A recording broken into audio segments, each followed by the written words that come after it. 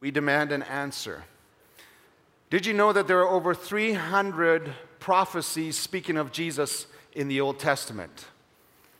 The events of his life were told by the prophets over a span of 1,500 years. And even though he was born 2,000 years ago, there is no person who has changed the history of our world more than Jesus. That is why it is the most important question, not if Jesus was, but who Jesus is. And what's critical is how you answer that question. And that is what we're going to unpack this morning, because how you unpack and how you answer that question will reflect who you and I really are. Let's pray. Father, thank you for your grace and for your mercy that you've given us this morning to be together, worshiping you. It has been good to be in your house. And now, Lord, I pray that as we look to your word, that you would speak to us. Lord, you have something to say to every one of us who is here today. And my prayer is that you will transform me. My prayer is that you will transform every brother and sister that is in this building today. And you will make us more into the image of your Son, our Savior, Jesus. And we pray this in his mighty and powerful name. Amen. Well, in sports, coaches and the media often refer to it as the turning point.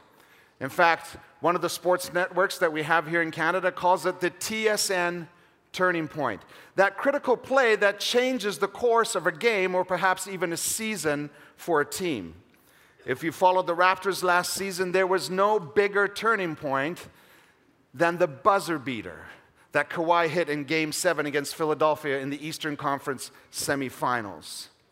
In literature or film, it is referred to as the climax, a point of highest tension that is also usually the most revealing part of a story. I know The Lion King is showing in theaters around. In fact, some of my kids went and watched it this week, and having conversations with you, I know some of you have watched it. And you remember in The Lion King when Simba and Scar had their epic battle, and Simba takes control of the situation and proves that he should be the king of the pride. Turning points, climaxes.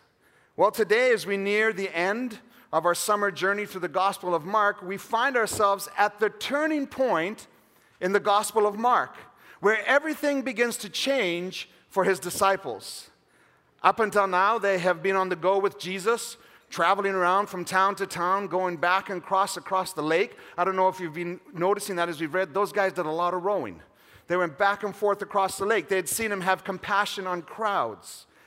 They had watched him heal many who were sick, release those who were demon-possessed, and on 2 separate occasions miraculously feed thousands of people, all the while teaching the people and the disciples many things.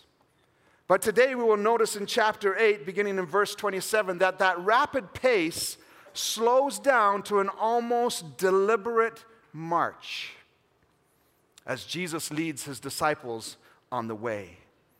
And literally smack in the middle of his gospel, Jesus demands of his disciples their answer to the most critical question in history. Who is Jesus? So if you have your Bible, would you turn with me to Mark chapter 8, and we will read together beginning in verse 27 through to verse 33. The turning point. Jesus and his disciples went on to the villages around Caesarea Philippi. On the way, he asked them, "Who do people say I am?" They replied, "Some say John the Baptist, others say Elijah, and still others one of the prophets. But what about you?" he asked. "Who do you say I am?" Peter answered, "You are the Messiah." Jesus warned them not to tell anyone about him. He then began to teach them that the Son of Man must suffer many things and be rejected by the elders, the chief priests, and the teachers of the law, and that he must be killed and after 3 days rise again. He spoke plainly about this, and Peter took him aside and began to rebuke him. But when Jesus turned and looked at his disciples, he rebuked Peter. "Get behind me, Satan," he said. you do not have in mind the concerns of God, but merely human concerns. This is the word of the Lord. And what we're going to do together this morning is I want to highlight 4 different aspects of this passage of Scripture, unpack them a little bit, and make some application points. And those 4 areas are, first of all, the significance of the specific setting where Jesus asked them 2 critical questions to which there is only one correct answer that leads to the turning point. So let's get started. This specific setting, Caesarea Philippi, was a town 40 kilometers north of the Sea of Galilee, at the source of the Jordan River. It was actually the furthest point north that Jesus took his disciples. It was predominantly non-Jewish, a city of Greek-Roman culture, known for its worship of foreign gods like Baal. You will remember that, the Canaanite deity. It was also famous for its cultic associations with the Greek god Pan, the god of nature you may have seen in books, the half-man, half-goat figure that was often depicted playing a flute. The area was ruled by Herod, the great son Philip, who was the one who actually renamed the city, and he built a white marble temple to the godhead of Caesar, the Roman Empire, the ruler of the world, who was also regarded as a god. So when Jesus traveled through this area with his disciples, as we read in verse 27, you have to understand the setting. The ancient religion of Palestine was in the air. Memories of Baal were clustered around, and remnants of the gods of classical Greece were looming over the city.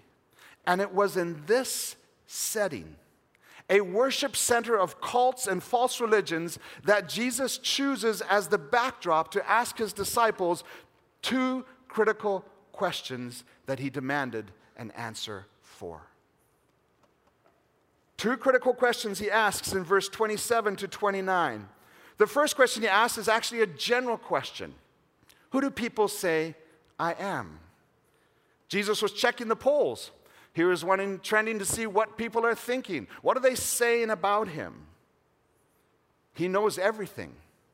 So we know he was not asking because he did not know who he was or because he somehow depended on people's opinion for who he knew he was.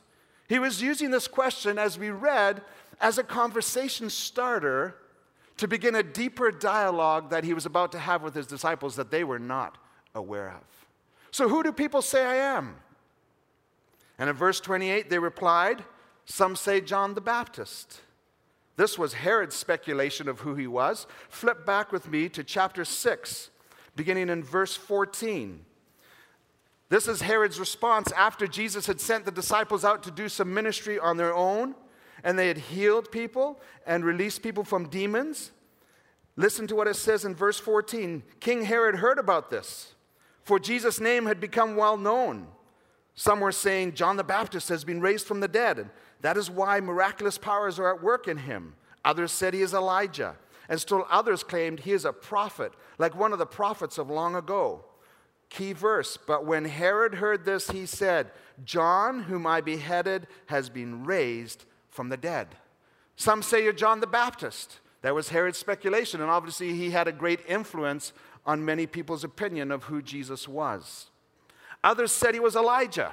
You will remember Elijah, the prophet and miracle worker who defended the worship of God over that of the Canaanite deity of Baal. Most well known for his challenge to 450 prophets of Baal and 400 prophets of Asherah to a cook-off on Mount Carmel. And to prove who really is God. And as I read that this week, I said to my wife last night, you know what? That was actually the original Fire Up the Grill outreach event. We do not take credit for that name. That's Jesus' work. Elijah was also only one of 2 people, Enoch being the other, who were taken up to heaven without dying. And Jewish expectation was that Elijah will return before the Messiah comes. Some say John the Baptist. Some say you're Elijah. Interesting note, both John and Elijah were national reformers who stood up to the corrupt rulers of their day. And so seeing Jesus as a John the Baptist or as Elijah continued to prove the crowd's ongoing hope for their Messiah to be a political Messiah. one who would overthrow the corrupt Roman powers oppressing them.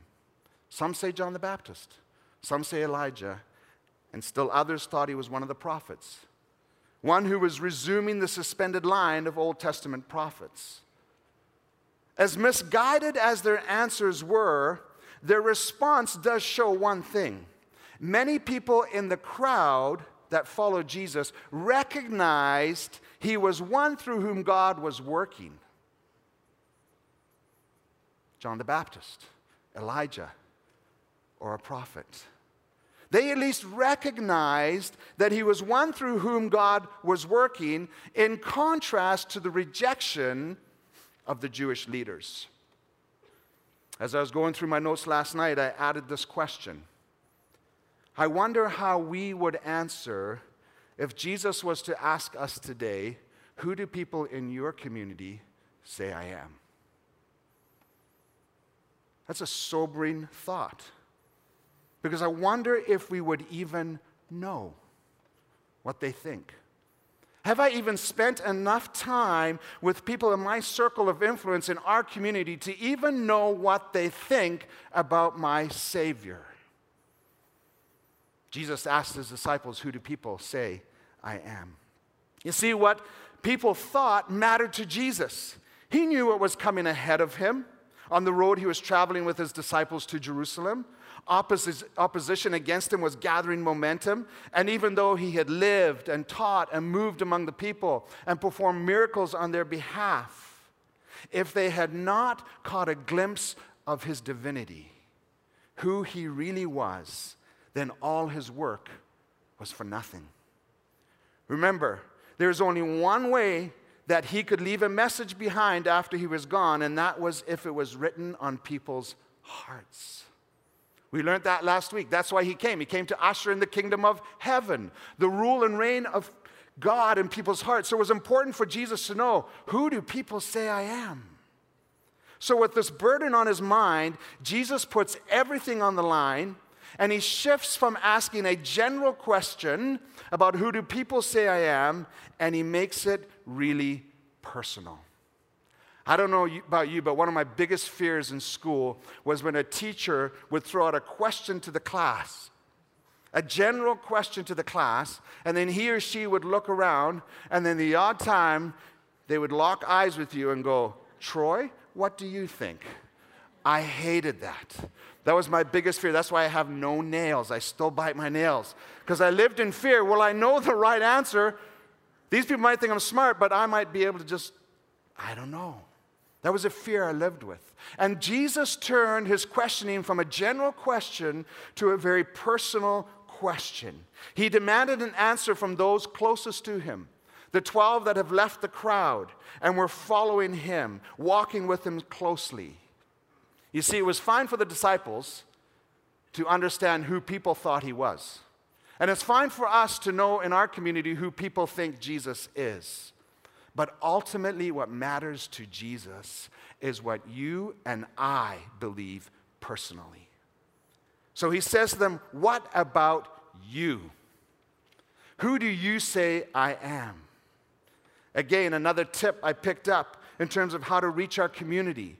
It is good that we must have outreach events that bring in crowds to hear the good news about Jesus.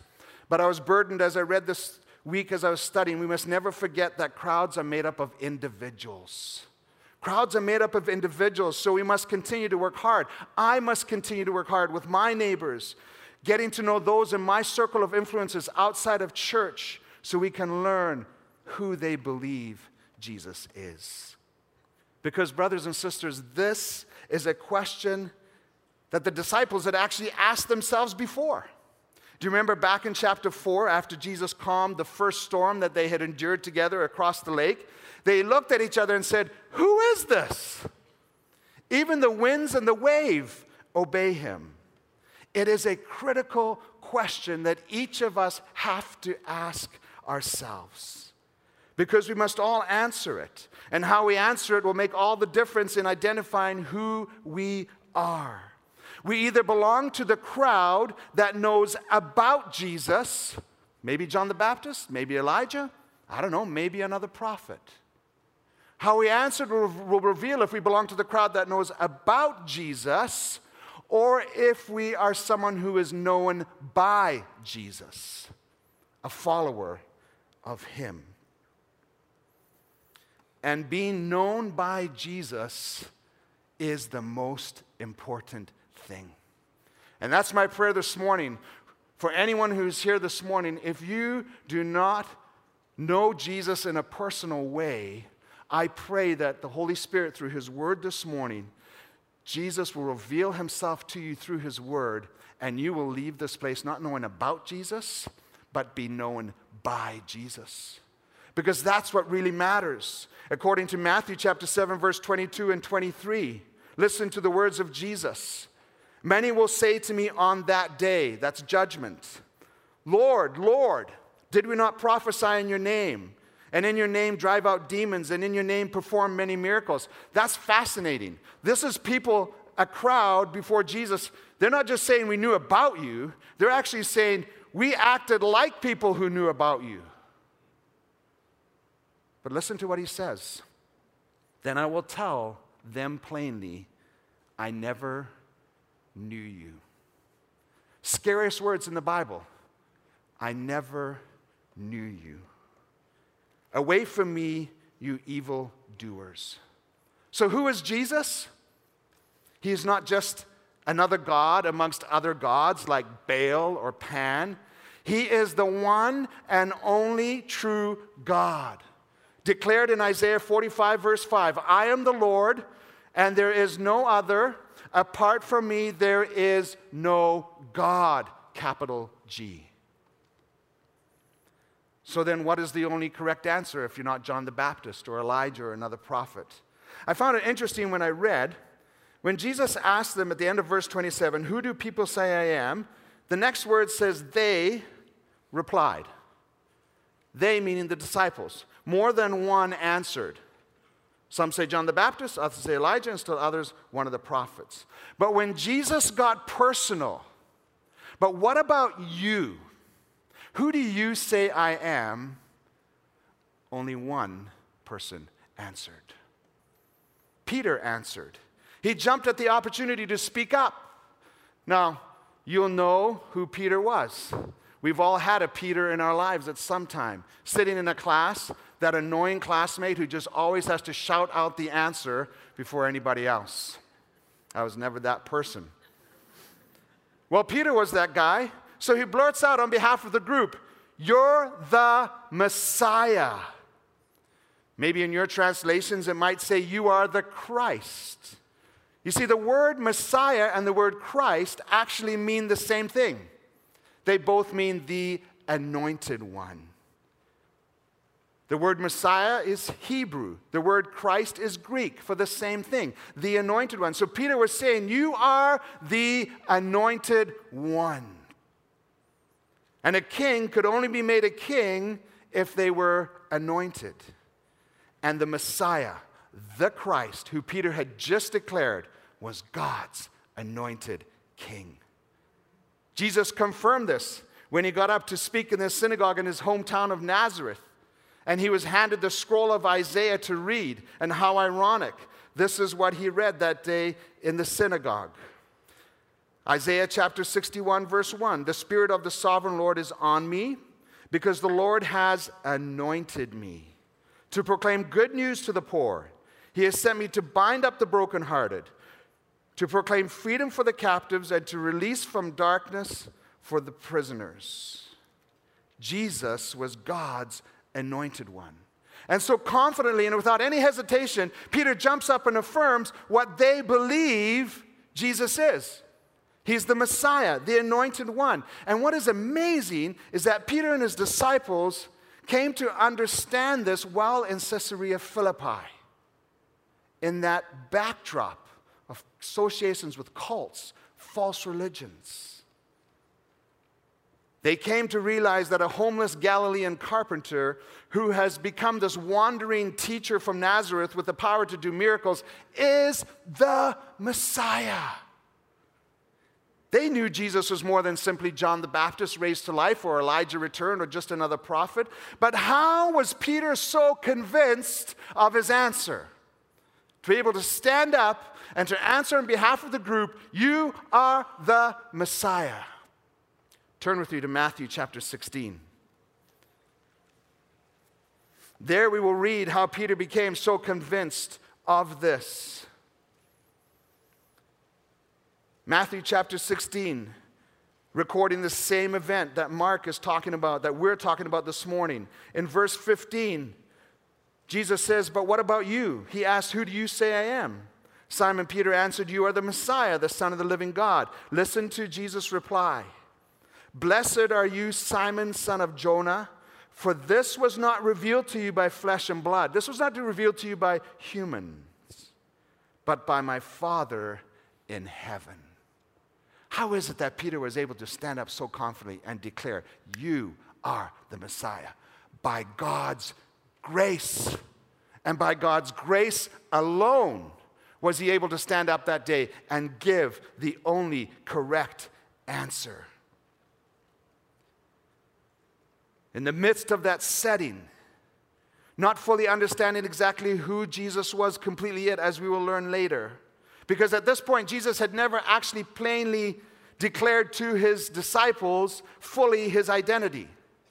Up until now, his messianic claims had always been presented in subtle ways through Old Testament prophecies and combined with his miraculous works that affirmed them. And yet here we see God graciously open Peter's eyes and reveal to him who Jesus really is. His mind and his heart were open to this deeper knowledge of Christ. And it took a leap of faith for Peter to declare it. He was not merely expressing some academic opinion of who Jesus was. This was Peter's confession of personal faith, but it required and was only made possible by divine intervention. This has been revealed to you by my Father. And Peter's story is how every person moves from simply being part of the crowd that knows about Jesus to being known by Jesus as a follower. Ephesians 2, 8 and 9, "For it is by grace you have been saved through faith. And this is not from yourselves, it is the gift of God. Not by works, so that no one can boast."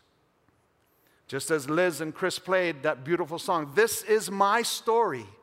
This is my song, praising my Savior all the day long. Born of the Spirit, washed in his blood." So what is the only correct answer? Who is Jesus?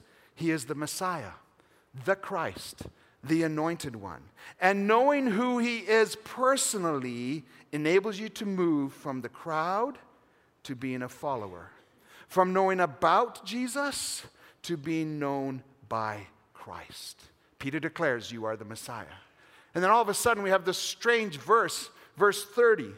No sooner had Peter declared the only correct answer, and we see Jesus warning them to tell no one about him. Bizarre. They were accurate in identifying who he is, but knowing who he is was only the first step in learning to be a follower of his. He had more to clarify for them, and that is why he is serious about his warning. In fact, the verb that Mark uses here when it says Jesus warned them, correctly translated, actually means to rebuke. Jesus rebuked them. The same verb that Jesus used to rebuke demons to be silent that we've read of earlier in Mark. You see, their understanding of what Messiah meant was not fully informed, and it still needed to be developed. In order for them to proclaim Jesus as Messiah at this point would have only further confused the people in Jesus' day who thought that the Messiah was a political, military deliverer. And the potential fallout would be that the Jewish people, desperate to rid themselves of Roman oppression, would rush to make Jesus king by force. That is why he told them, "Do not tell anyone about me." Because they knew who he was, but they didn't fully understand what that meant at that point.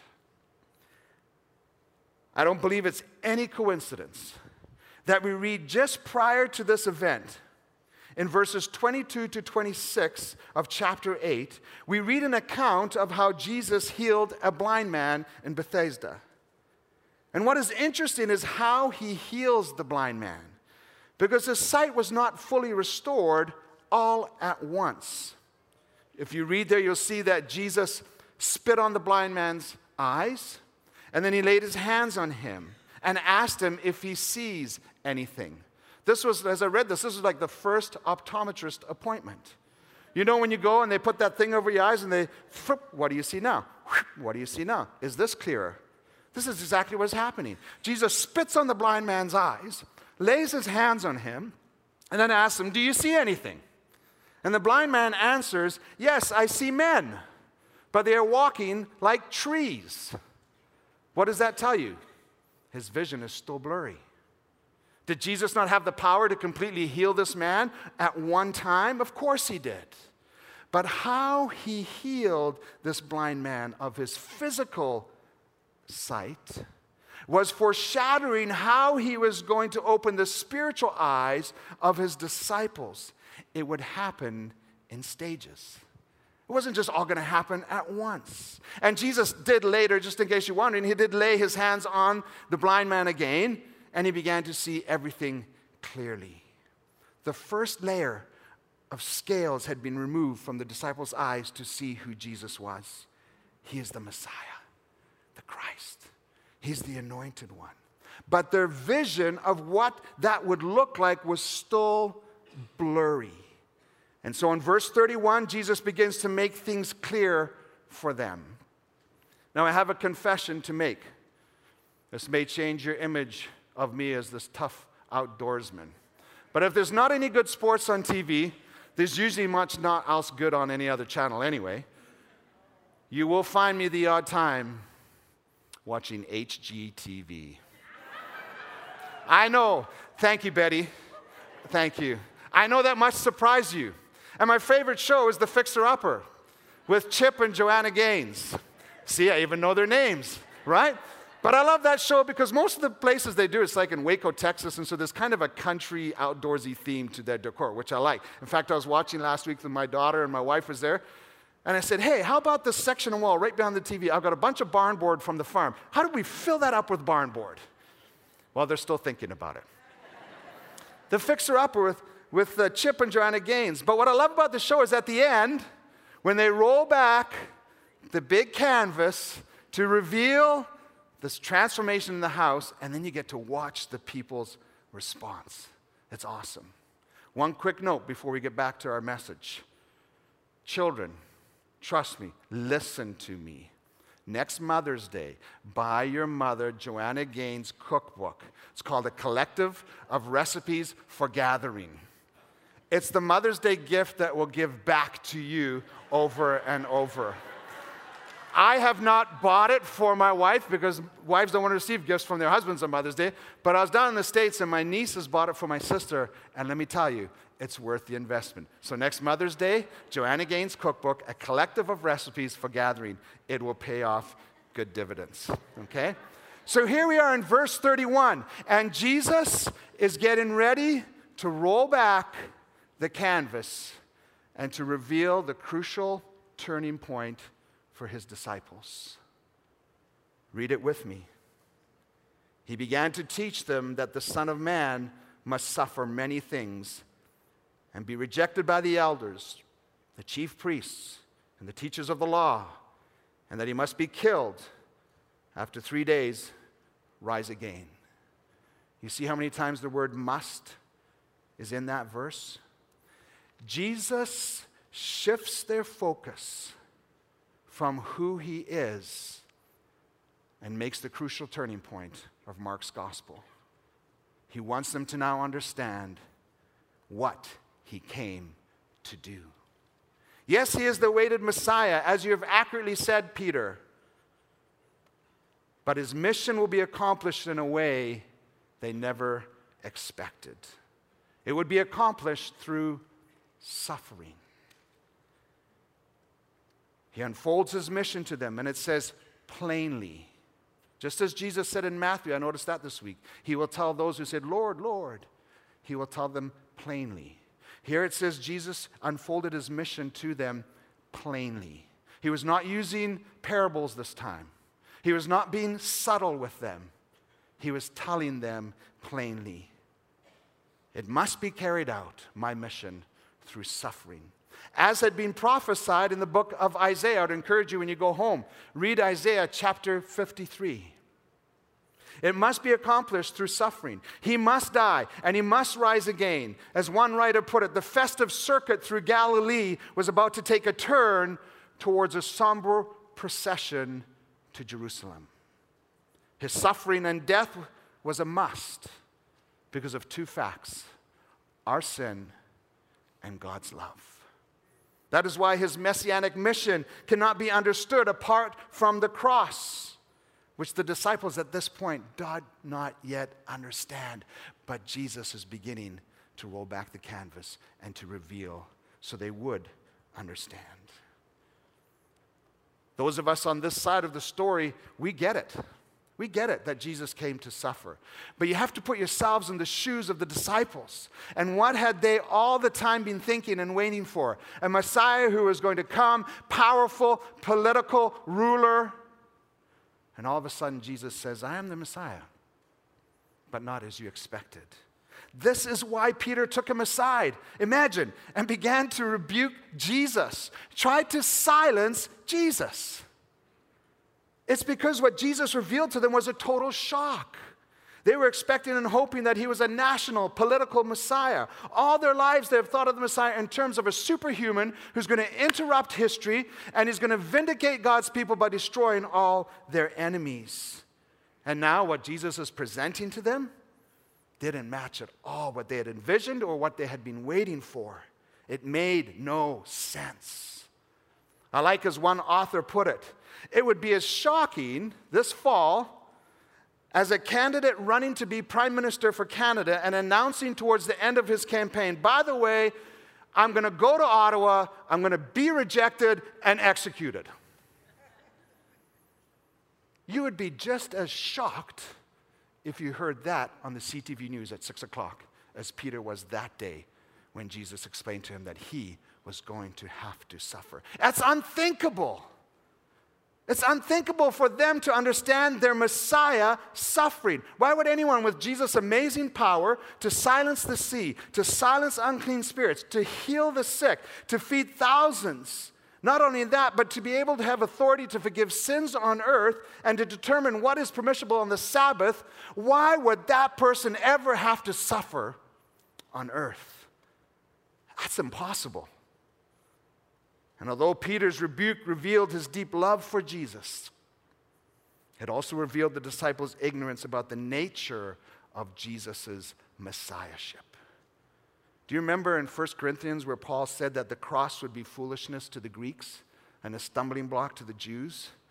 Well, here we see Peter, one of the first to stumble over the offense of a suffering Messiah. This was the crucial turning point. This is why there was two critical questions asked, with only one correct answer in a very significant setting when Jesus asked them. As difficult as it was for Jesus, he was fully aware of the suffering he would face. He was aware of the calling on his life, and he would answer the call by God's power. That is why he rebuked Peter in such a direct manner. But note this point, it's really interesting. He turns back and looks at his disciples, but only rebukes Peter. As if to say, Peter, you're going to receive the rebuking, but I know what the other 11 are also thinking. That's why he rebuked Peter in such a direct manner, because Peter was proposing something. No, Messiah, you will not suffer. No, you must not suffer. That's not what a Messiah does. Jesus knew that what Peter was proposing was something contrary to God's word and his will. Therefore, Jesus interpreted his suggestion as being the thoughts of Satan, even if they were coming from the lips of one of his disciples. They did not want to accept Christ's prediction of suffering as part of his mission. But Jesus' quick response when he turned to the disciples and began to rebuke Peter, his quick response highlights that Jesus fully understood that suffering was going to be at the center of his mission for you and for me. Jesus knew there was a satanic purpose in discouraging him from his ministry on the cross, and he would not allow that purpose to succeed. And that is why, until they fully understood what it meant that Jesus is the Messiah and what that actually meant, they were not permitted to tell anyone about him. Why? Because they had in mind the concerns, not the concerns of God, but merely human concerns. How many times as followers of Jesus are we guilty of that? We do not have in mind the concerns of God, but merely our own human concerns. They needed to understand and appreciate not only who he is, but what his mission was in coming. And only then, and this is why Jesus had that crucial turning point, only then would they be ready to explain to others the good news about who Jesus is and what his role was in the kingdom of God. He is the Messiah, the anointed one, whom God sent to suffer and save his people through his death and resurrection. Who is Jesus? He is a sacrifice of atonement. Who is Jesus? He is the way, the truth, and the life. No one can come to the Father but through him. Who is Jesus? He is Savior.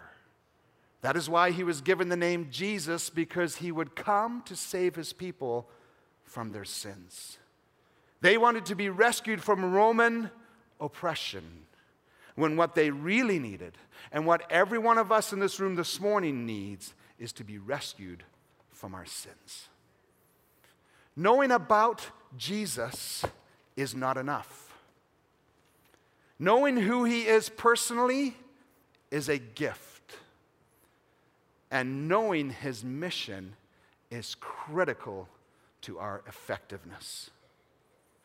So, the video at the start of the sermon said, what is your answer? What is your answer? People will demand it of you. Christ will demand it of you. And how you answer will reflect who you are and who I am. We are either part of the crowd who simply knows about Jesus, or we are a follower known by Jesus and becoming a disciple maker. As our worship team comes up to lead us in our final song, I want to ask all of us to please bow your heads, close your eyes, because my prayer for today is that we would be transformed. Transformed from either lost, knowing about Jesus, to becoming known by Jesus. Transformed from simply being a follower who is known by Jesus, to maturing as a disciple maker. Thankful for the gift, now understanding the responsibility that comes with that gift. And so I'd ask you to bow your head and to close your eyes, because it would be an absolute waste of my time this morning to share the truth about who Jesus is and not give you the opportunity to confess for yourself. Are you part of the crowd that simply knows about him? Or are you known, 100% you confident you are known by him? Perhaps you are here this morning and you are part of the crowd and you know a lot about Jesus. You even hang around with people who are known by Jesus. But maybe God, through his word this morning, through the power of his Holy Spirit, has pricked your heart to realize, wow, I think I'm just part of the crowd. I honestly don't know if I'm known personally by Jesus through a personal relationship. Today, God, just like he did with Peter that day, God has been gracious to you. He's given you the health and the strength and the breath in your lungs to be here this morning and for him to reveal to you who Jesus is. And the Bible says that if you believe in your heart and confess with your mouth that Jesus is Lord and that God raised him from the dead 3 days later, you will be saved. You will be rescued from ever having to hear those words, "Depart from me, I never knew you." And I want to pray for you this morning, because this is the most critical question you will ever answer in your life. And God is giving you the grace today to allow you the opportunity to respond. And so as we close in prayer with every eye closed, every head bowed, if you would like me to pray for you and say, "Pastor, I think I'm just one of the crowd. I know about Jesus, but I want to personally be known by him. I want to confess today that he is the Messiah and that he came to suffer, to die, and to rise again so that I can be forgiven." If that is you this morning, would you just slip up your hand so that I can see it? I want to pray for you this morning that you will move from being in the crowd to becoming a follower. Thank you. Thank you. Let's pray. Father, thank you for your grace and thank you for your mercy. Thank you for your word this morning. Thank you for giving us the opportunity again. Thank you, God, for your grace this morning to be taught through your word who Jesus is. Not just who he is, but what his mission was.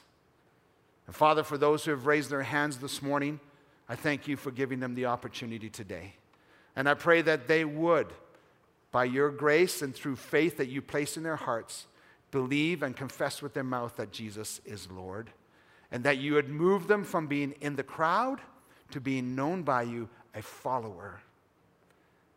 Father, thank you for your grace in their lives today. And Father, for the rest of us here, thank you for allowing us to be known by you, by your grace. Father, would you help us to understand in a much deeper way how critical your mission was, so that we will not just be followers of you, but we will be effective disciple makers. And so as we end our service this morning, through our worship, once again, we want to confess that you are Messiah. You are the Christ, the anointed one, Jesus, who came to save us from our sins. Amen. And the only reason we can say that and sing about that is because of his grace. His grace. What we have come to understand about Jesus and to be known by him is a gift. Treasure that gift. But don't keep it to yourself. Re-gift it. Re-gift it. We know there's a day coming when the Bible says every knee will bow and every tongue will confess that Jesus is Lord. But until then, the Bible also says, always be prepared to give an answer to those who ask you for the reason to the hope that you have. What is yours? I trust God has helped you and equipped you this morning to know how you will answer. Have a great week. We love you. Please get excited about what's coming up for the fall. Check out the website. Next week you'll see some things in the lobby. We serve him together as a community, not just as individuals. Amen? May God bless you and have a great day.